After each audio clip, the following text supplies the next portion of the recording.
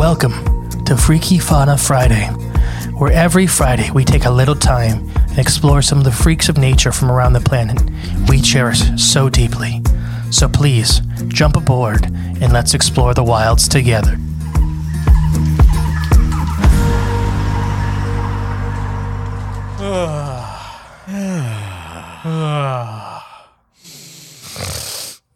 That was not on purpose. I am the great and peaceful mystery. And I'm Jay.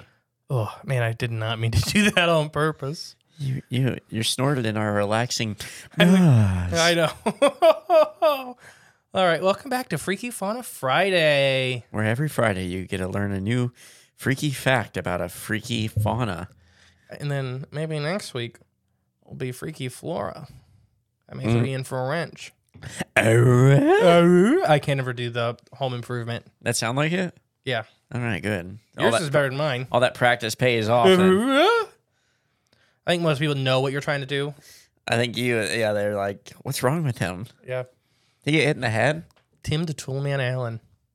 Tim the Toolman Taylor. I know. Oh. Tapirs. That's close. Good segue. No, if you've never seen, there's a bunch of species of tapir, which we'll talk about. It's tapir, not taper?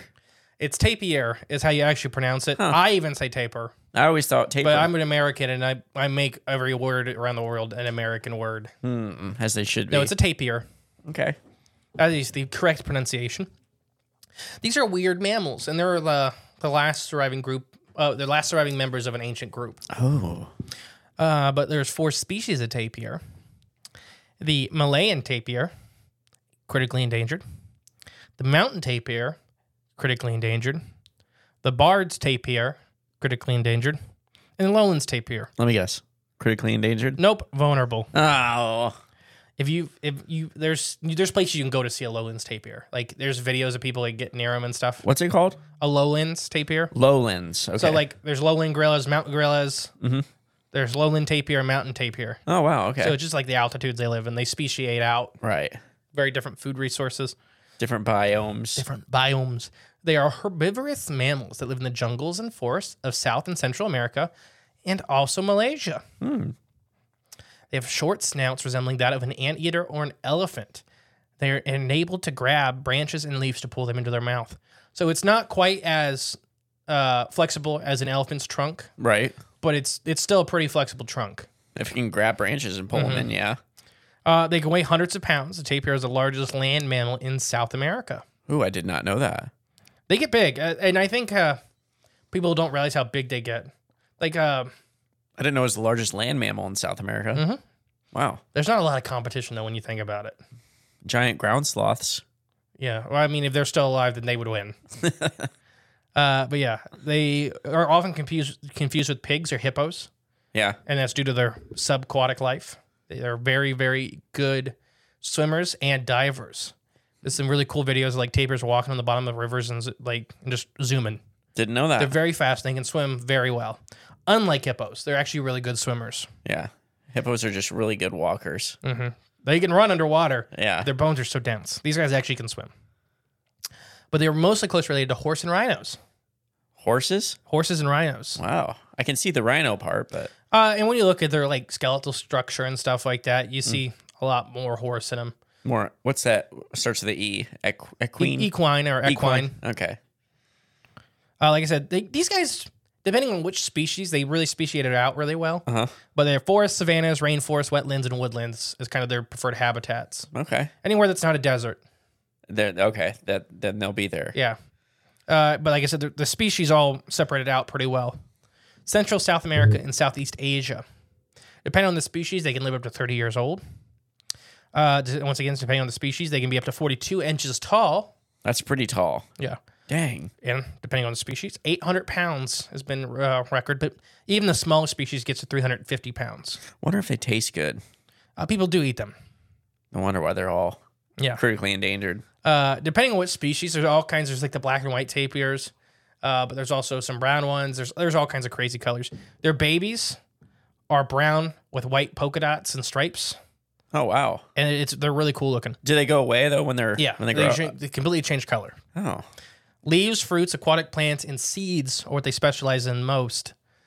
Just because they're a herbivore, do not think they are harmless. A man recently had his arm bitten clean off by a tapir in South America. What, like a zoo?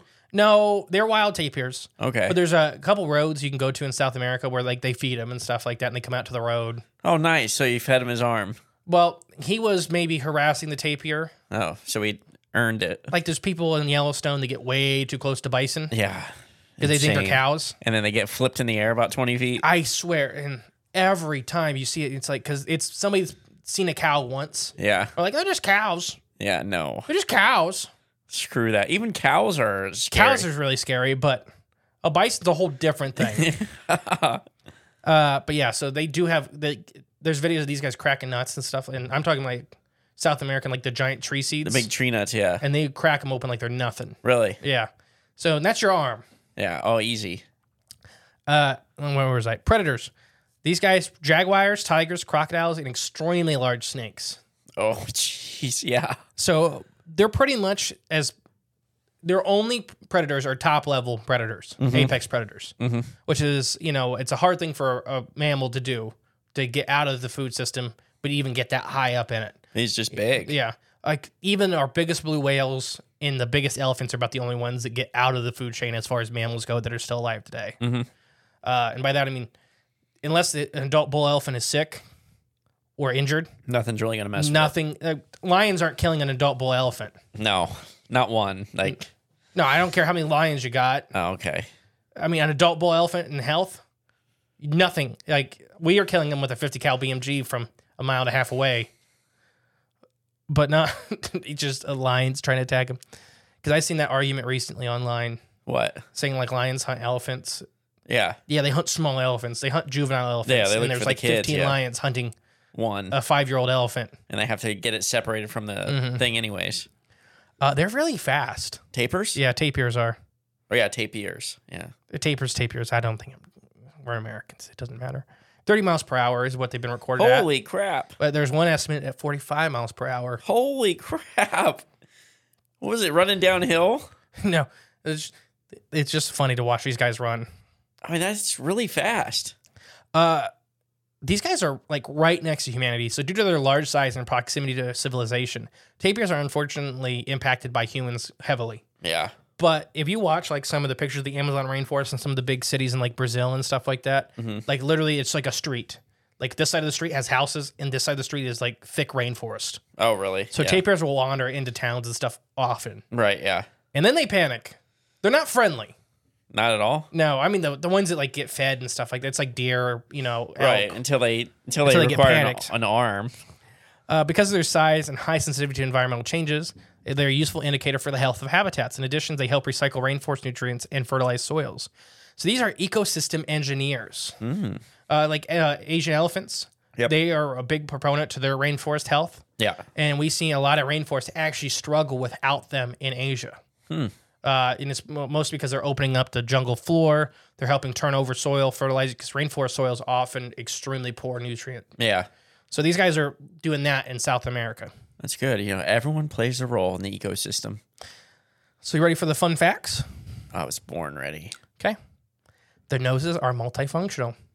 Similar to that, trunks of elephants, their snouts are flexible. They can carry out many daily tasks. In addition to grasping at hard-to-reach leaves and fruits, they can also be used as a snorkel when they're diving. Ooh. It's also extremely sensitive to detect forest odors. Oh, cool. Okay. So they have a really, really great sense of smell. There's a couple videos of like tapirs, fully in muddy water. You cannot see this tapir. And you just see this nose pop up for a second. Yeah. Go back down. That's crazy. And you're like, there's an 800-pound tapir in the water right there. Yeah. And you would have no idea. That would be freaky. Second fact, they're extremely great swimmers, unlike hippos. These guys, we're still researching a lot of these tapirs because, they're kind of rare and they're shy. There's the ones you can feed and stuff like that. But as far as natural habitat behaviors, Yeah. They're going to avoid you. yeah. And the rainforest is notoriously hard to study. You think for an 800-pound animal, they'd be easy to find. But like I said, there's ladies that research Asian forest elephants and see them a handful of times in a decade. Right. Exactly. And they're elephants. Same with the lady with the big cat tracker. So these are a lot smaller than elephants. And the Amazon is a lot thicker than the Asian rainforest. Oh, big time. Yeah. But yeah, so they're really, really great swimmers. Their front and back feet are not the same. Oh, okay. That's pretty different. There are 4 toes on the front feet of tapirs and 3 toes on the back. That's interesting. These toes are hoofed and help to wade through muddy waters and grounds. How often is that in nature? Not very. Yeah, I was going to say. Is there another example off the top of your head? Or Not that I can think of. Yeah, me either. Hoofed. A lot of these hoofed mammals, like ungulates that have like one big hoof, they still have their toes in that hoof. Okay. Like horses, do you ever seen their they call it a dew claw. It's not a dew claw. It's an ancient toe. It's further up on their leg and it still grows a big toenail. Oh, yeah. Yeah. So they have 2 technically because it's one toe. It's weird. No, I can't think of another one besides amphibians. Anyways, tapirs have extremely poor eyesight. That's why their noses are so good. They have small eyes and monocular vision. That means their eyes are unable to coordinate with each other from one side to the other. So they can't really focus on an image. Yeah. It's kind of like a cow where they're seeing a big picture, but not really able to focus on anything individually in it. Tapirs are extremely active at night. Tapirs can be diurnal, which is active during the day, or nocturnal, which is active at night. But populations that reside closer to civilization are often nocturnal to avoid human contact. Makes sense. So tapirs, they don't really care if they're diurnal or nocturnal. It's very habitat influenced. But yeah, the largest tapir can weigh as much as an adult grizzly bear. Dang, that's insane. Among the tapir species, the Malayan tapir is the largest. They can grow up to 800 pounds, which is approximately the size of the average full-grown grizzly bear. This includes Malaysia, Sumatra, and Thailand. That's the big black and white one. Yeah, that would be imagine having that as a pet. I wouldn't want to. That'd be sweet, though. They have an extremely long gestation period. Oh, how long? 400 days. Dang, okay. 13 months. Twins are sometimes observed, but it's extremely rare. They often only have one calf at a time. Dang, that's kind of crazy. They are extremely vocal animals. Oh. That's another freaky fact. I never heard of. They have all kinds of crazy different vocalizations to communicate with each other. Can't say I've ever heard one. It's weird. Yeah. Like anything else in the rainforest. Like for Emily the other night, I was playing an animal. I do this all the time. Play her a sound and be like, can you guess what this animal is? She rarely gets them because they're really weird. Right, yeah. I played the kiwi the other day. Kiwis sound like big cats. Really? If you heard a kiwi next to you, you'd probably be like, I'm about to die. And it's a bird the size of a football. All tapir calves have the exact same markings. And by this, I don't mean the exact same pattern. I mean, all tapir calves from all 4 species are brown with white stripes and spots. Wow. There's got to be some kind of connection there. Then. They're very genetically closely related, even though they're on different continents. Right, yeah. And they look like a little Pokemon. They do. They are. Drowsy's based off a tapir. Makes sense, yeah. That makes a lot of sense. Specifically, the Malaysian tapir babies. It just made me laugh because Pokemon. Calves are remarkably quick learners. So they learn from their parents, and they can reach adult size in little as a year and a half. So they have to learn the skills to survive very quickly.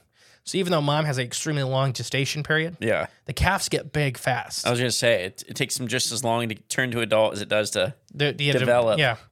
And this could be due to the nutrients in the soil being very poor and all kinds of stuff. After a couple hours of birth, they're capable of standing on their own. They can also swim almost immediately after birth as well. That's kind of cool. Natural instincts. They may be extremely more sociable than we first thought. So there's some new research. In the past, tapirs were thought to be solitary animals and only were together to mate. But recent studies, tapirs have been found foraging for food in small groups, suggesting they have social tendencies that we're not fully aware of yet. Like I said, this is an extremely hard animal to research. Right.